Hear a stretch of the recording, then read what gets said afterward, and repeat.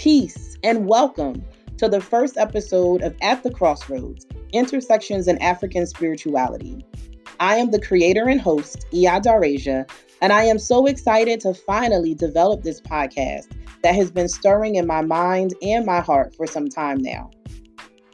In this first episode, I'm going to share with you some of the topics that this podcast will be covering, and I'll also share some background on myself and how I connected to African spirituality.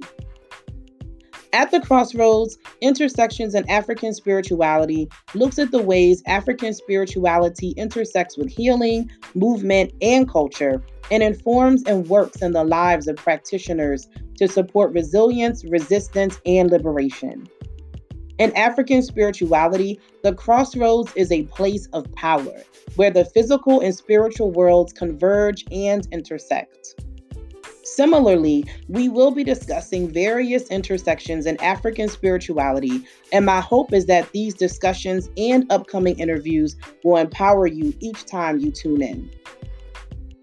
One way we will look at these intersections is through the lens of African spirituality as both a tool and a weapon for fighting white supremacy and oppression. There are so many ways historically, as well as in our current times, that African spirituality and its spiritual technologies are understood to be not only effective in individual healing and resolving individual problems, but also provides a way to fight against our collective lived oppression. So on this podcast, we are going to unpack this. How has African spirituality and its technologies been used to fight oppression historically? How are folks using it now?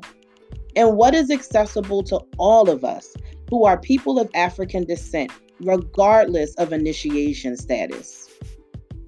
Another topic we will be touching on regularly is the ways that African spirituality informs the lives of practitioners. Not all of us are working priests and godparents. Many of us are educators, cultural workers, artists, medical practitioners, farmers, writers, politicians, sex workers, and anything else that you can think of. So how does African spirituality influence the ways that folks move and work in these various spaces? How does it inform the work that practitioners produce? And third, because in African spirituality, we like doing things in threes, and I'll explain why on some upcoming episodes. But we are going to take a look at some of the complexities of our practice in African spirituality. Many times, though people are speaking up more now, certain hot topics have been swept under the rug. But here, we will take some time to unpack certain topics like, why are some African spiritual systems considered superior to others? How does colorism play a role in our traditions and how we imagine and interact with our deities and one another? And so many more topics. And from time to time, I will also bring up one of my favorite topics, astrology. And when I do, it'll always be centered on our main themes of resilience, resistance, and liberation. The starting place of this podcast is that African spirituality provides healing, resilience, ways to resist oppression, and create a liberated world. I am so excited to bring this podcast to you, and I hope that as we move in this journey together, that you will send me your ideas, that you will let me know what you like, what you want to hear, and who I should have on the show. Peace.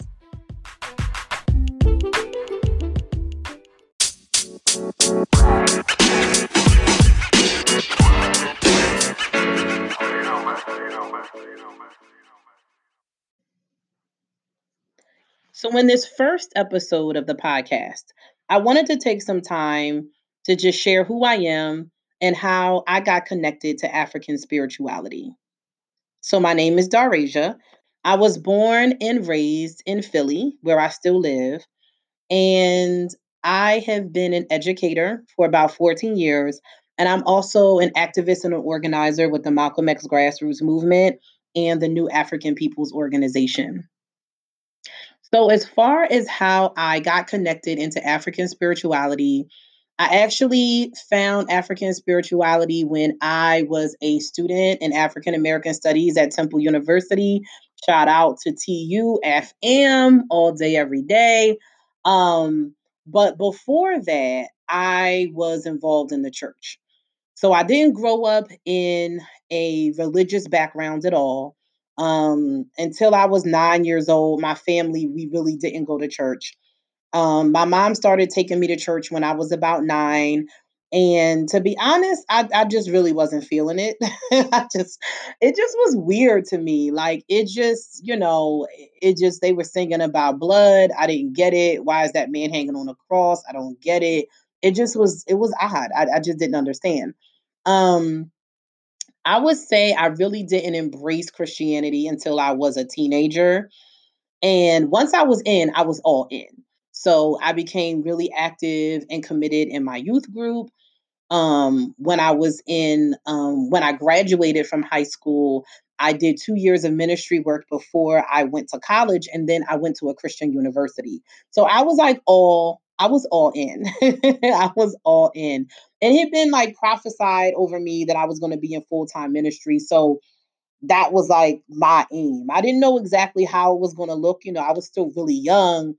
But like that was like my goal. Like, I'm gonna be in full time ministry. So it was when I was about 21, 20, yeah, like 2021. I started to have what is considered a crisis of faith. So in Christianity, that's like when you start to have doubts about your faith. And for some people, it comes when like something bad happens in their life and they're like, how could God allow this to happen? I don't know if God is real. But for me, it really came about through just really learning more about church history. It was really learning that, as a perfect example. So the Bible, right? I was taught it was the word of God. I was never ever taught that after Jesus died and Christianity started, that there were different brands of Christianity and they didn't all agree on like what books were inspired by God and which ones weren't. Like there was not an agreement, so this idea of like, well, this is the word of God, like, which is kind of handed down from heaven. No, like people decided. People decided like what's this going to be? Is this going to be in it? Is this not going to be in it? And it was really in 325 when the Roman emperor, when he converted to Christianity, he was the one that called a council and basically was like, listen, if this is going to be the state religion, I need this to be cohesive. So y'all have to decide like what books are going to be in it, what's going to be orthodox, what's going to be heretical, because in order for this to function as a state religion, it just has to be cohesive. So I didn't know all that. Not only did I not know all that, but I didn't know, that some of the early church fathers had really, really, really oppressive beliefs about women, um, about, people who were quote unquote pagans, non-believers. And I'm like, how are you saying, you believe in a God of love and this is what you think about people? And then, just looking at the way, the church, of course, I already knew about the involvement in slavery, but then, but I didn't know about, colonization in Africa and crusades, and it was just like, wait a minute now, this is kind of crazy. And for me, it was like um I know that there's bad people in the world, so it wasn't so much about um the fact that people had done this. For me, it was just really just going back to, how do we know that the books that have been presented didn't have some type of political aim, some type of political agenda. Like, after all, it was the emperor who, you know, who said, "Hey, let's have this council to meet and make these decisions." There's no way they can make decisions to have books included that would say, fuck the emperor. Like, you just can't have that in there, right? Because the emperor is the one that's putting the council together. So it was just like, questioning all of that And, the church community that I was in at the time, they really honestly weren't open to my questions. They were just kind of like, you have to have faith and you have to believe, and this is the word of God, and that's how it is. You just have to believe it. And I was just really, really, really struggling in my head. And so I decided to leave that university, and I left like really abruptly. So I didn't even know where I was going to go. So I ended up doing a semester at community college so I could figure out like what my next move was. And so while I was there, I said, you know what? I think I want to major in African American studies and religion. I think I want to learn about what African people did, how they lived, what they believed before slavery, because I really didn't know anything about it. And I didn't even know about other religions, to be honest. Everything that I knew about other religions was based off of what I knew in Christianity. Islam, bad, going to hell. Buddhism, bad, they're going to hell. like, you know, African religion, voodoo dolls, they definitely going to hell. That's really all I knew.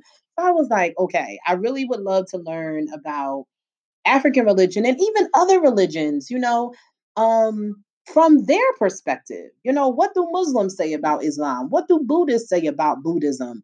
As opposed to, Christians telling me this is what people believe and this is what they do and all of that. So, um, was looking at different Black studies programs, landed on Temple, not just because it was local, but I saw classes on Temple's website in their course offerings I just wasn't seeing anywhere else. I didn't see any other school that was offering African psychology. I didn't see any school that was offering classes on the Black child or the Black woman or the Black man. Like, I didn't see that anywhere else. And so I was like, this seems unique. And so I'm going to go here. And they did have classes on African religion as well. So I was like, this is perfect. This is where I'm going to go.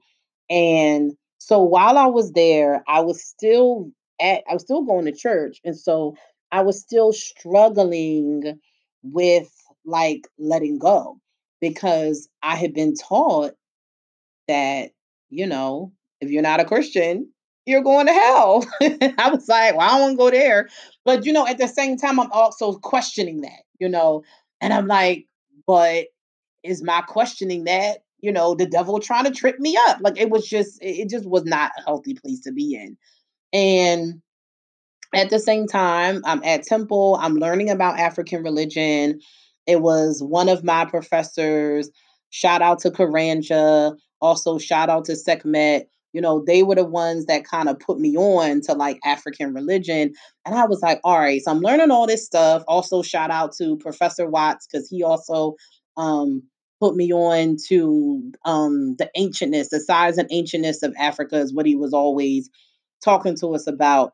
So he really just put me on to just like how long we have been on this earth, and all the things that we have developed as a people. And so I'm like, all right, so I'm learning all this, but I'm also still going to church and I'm trying to reconcile these things. And I remember at one point I was like, you know what? I can't do this anymore. And I literally I like prayed to God. I was like, I need a sign. I need a sign. I need a sign. And I will believe whatever you tell me. Like, if somebody just walks up to me, hits me over the head with a Bible, and is like, this is what you need to believe, then I'll do it. Like, but I need a sign because I don't know what to do. So 3 days later, I'm on Temple's campus. I get on the elevator. I'm leaving my last class for the day, and there's this older Black woman that gets on the elevator, and we greet each other. And there's some other people in the elevator too, but I could tell that she wants to say something to me. So when it's time for us to get off the elevator, she asks me to walk with her, and I can tell she's still trying to like figure out how to say something to me. So when it just did not make sense for us to continue to walk together, she was like, listen, I don't know if this is going to make sense to you. I don't know how you're going to take this, but you need to leave that church. And I think I screamed. I was like, oh my goodness. And I thanked her, for being, for being open and for being obedient to what she said that she felt led to tell me. And I definitely took that as like the sign that I needed. And so I stopped going to church, which was really good because it cleared my headspace. And I just started to learn more about African spirituality, and you have to remember at this time, this is maybe like 2004. So there's not a whole lot online. There's not people on the gram, there's not people on Twitter. Facebook is kind of like just coming out. So it's like not a whole lot of information out there. But whatever I could find, I was reading, and not only reading about African spirituality, but just reading about like meditation and using crystals. And I was learning about reflexology. It was just this whole new world that was opening up. And even though I didn't necessarily have any more answers than I had before, I did have a whole lot more peace. And I just felt like God was leading me to where I needed to be. And I was just committed to trusting that process. And so one day I came across a meetup group, and there was a woman, a priestess of Yemoja, who wanted to teach some classes, about the Orishas. And so I was really, really excited. And she wanted you to contact her. So I contacted her, and I asked her if I could bring some of my friends, because when I told them, they were really excited.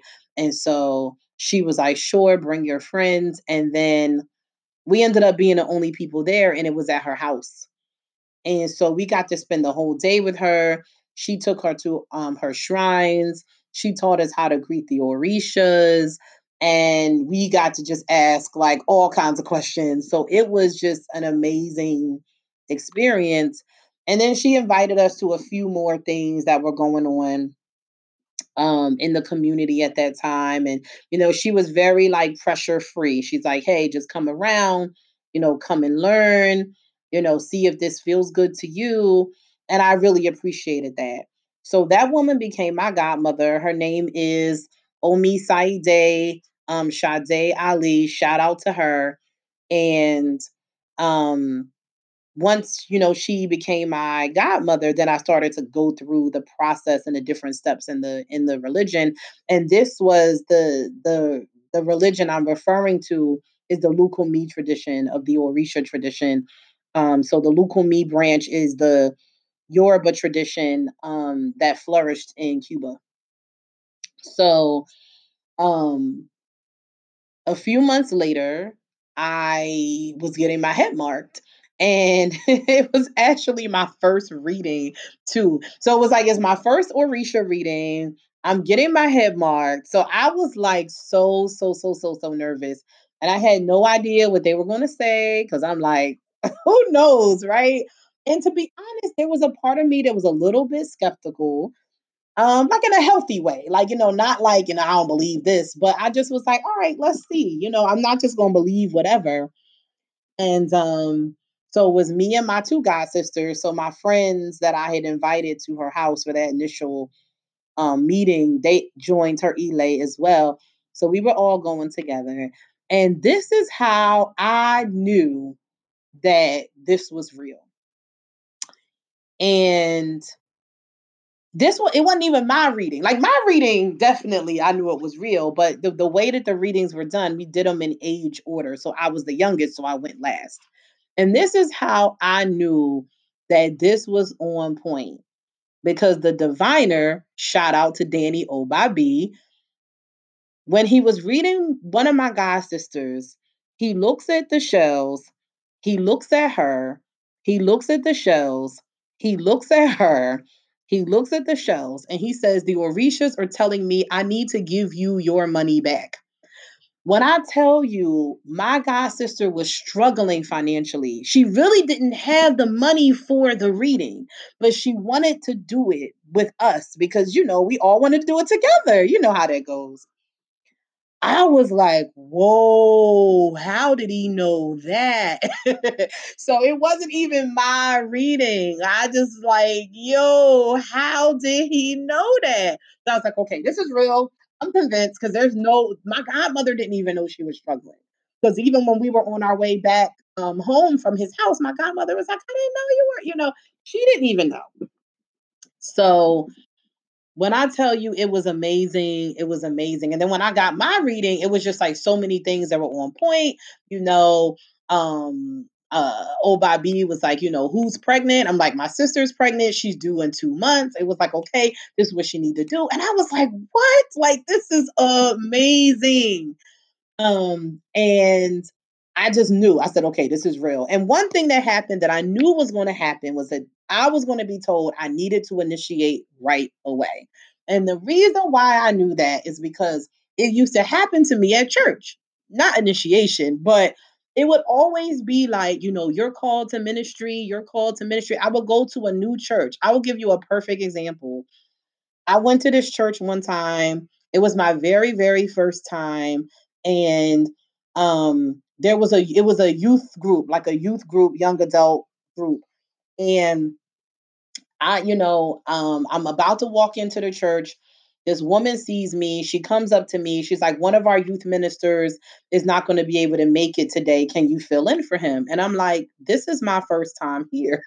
like literally, this is my first time here. She's like, oh, that's okay. Like the Lord is putting it on my heart that you need to be the one to help us tonight. I'm like, all right.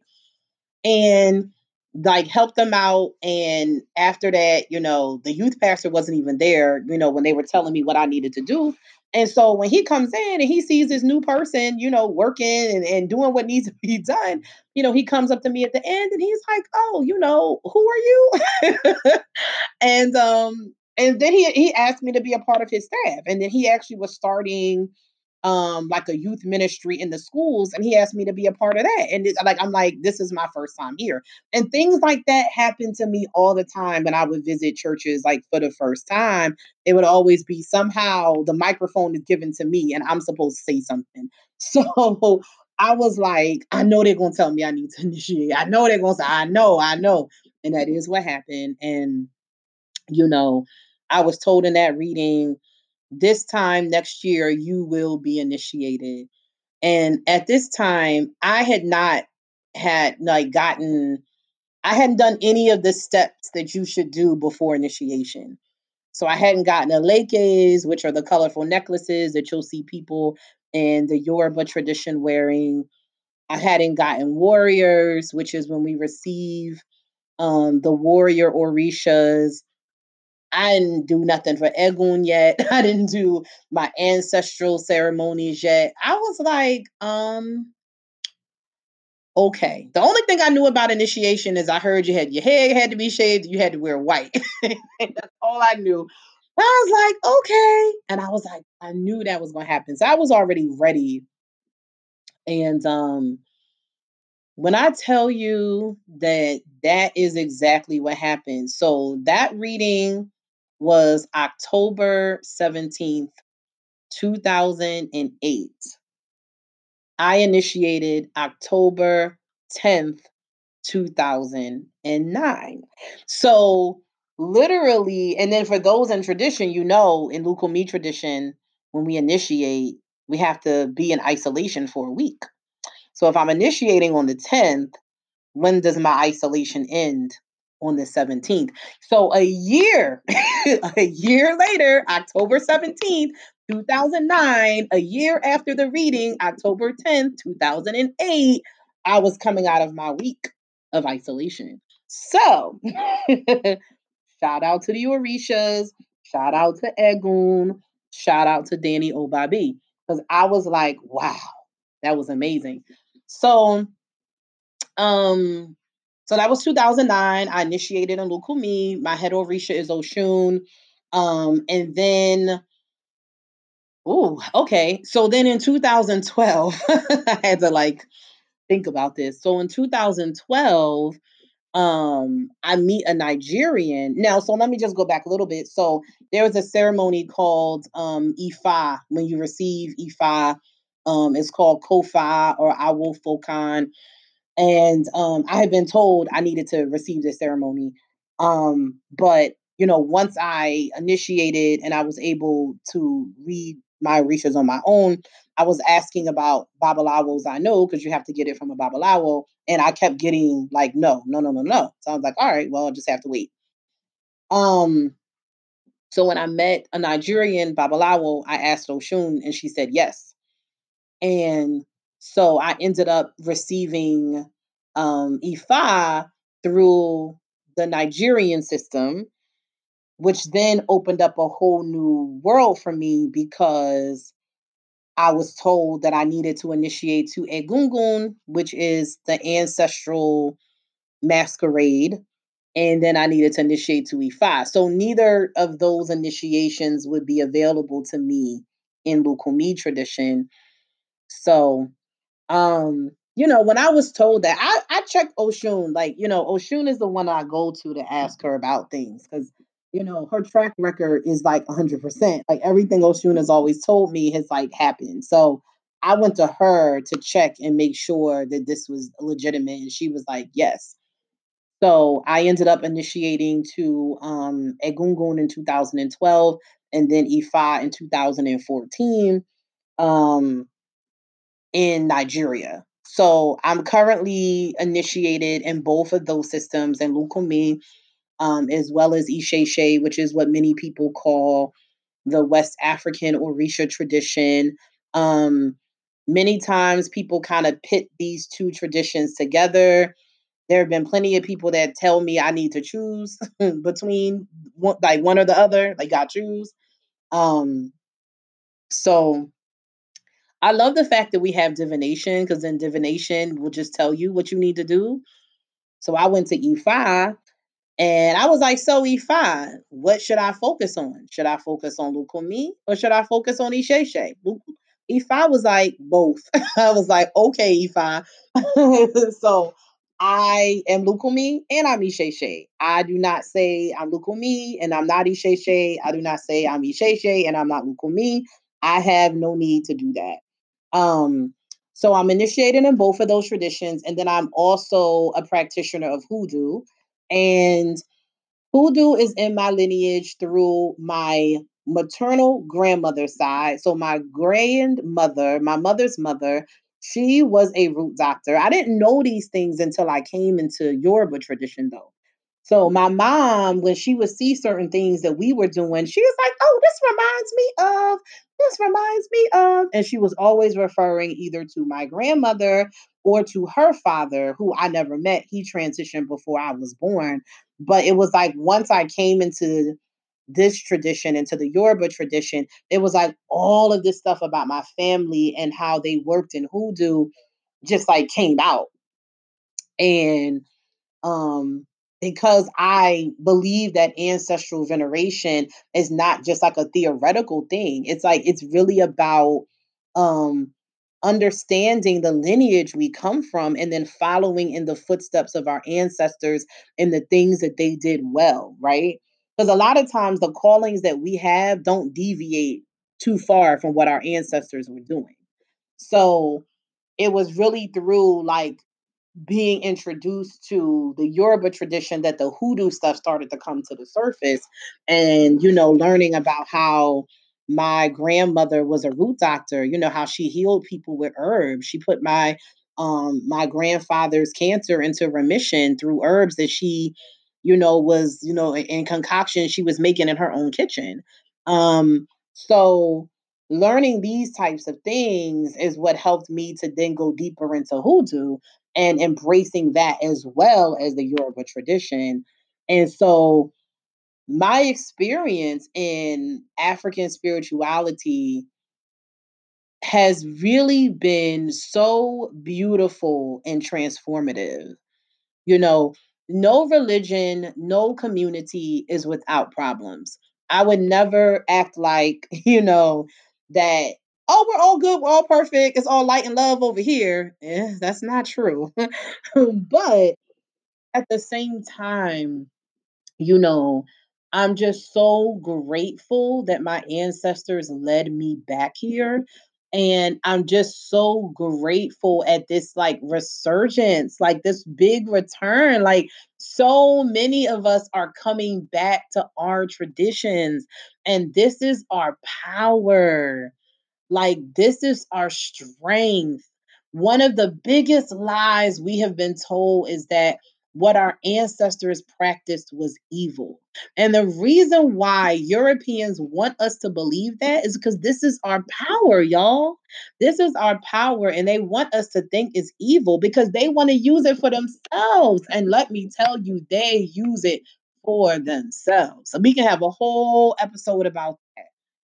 But they are very well aware of the power of our traditions. And this is why they tried to sell us this story that it was evil and that we would go to hell if we practiced it. So that's why I just wanted to share my journey with y'all today. I hope that it's helpful. Um, I do have some episodes planned where I want to go even deeper because I mean, listen, when we talk about uh Christianity and African spirituality and that as an intersection, that's like a whole you could do a series on that, right? Um but I also, want to even talk to folks who are struggling, who are maybe in the church and who are feeling that they need to learn more about their ancestors and they need to learn more about African tradition, but they're scared. They think that, they're going to go to hell. They think that, the devil was trying to trap them or trick them. Let me just tell you that I personally believe that God is present in many, many, many, many traditions. But when I tell you that there is power here in African spirituality, that there is strength here, that there is freedom here, that there is community here, you find a good community, it is a blessed thing. There is nothing to be fearful of. And anybody who tries to have you in fear is really not serving you. Okay. So always keep that in mind. Um, I am really looking forward to having future episodes that talk more about this. Definitely going to have some folks on who can talk about their conversion experiences as well as like how they intersect Christianity and African spirituality because we do know that Christianity comes from African spirituality. The whole Old Testament is African spirituality, but that's going to have to be for another episode. But I hope that this was a really helpful episode for you all. Feel free to contact me on Instagram and on Twitter. I am Oshun's daughter, OSHUNSDAWTA. Um, you can also feel free to hit me up through email, Oshun Shango, OSHUNSHANGO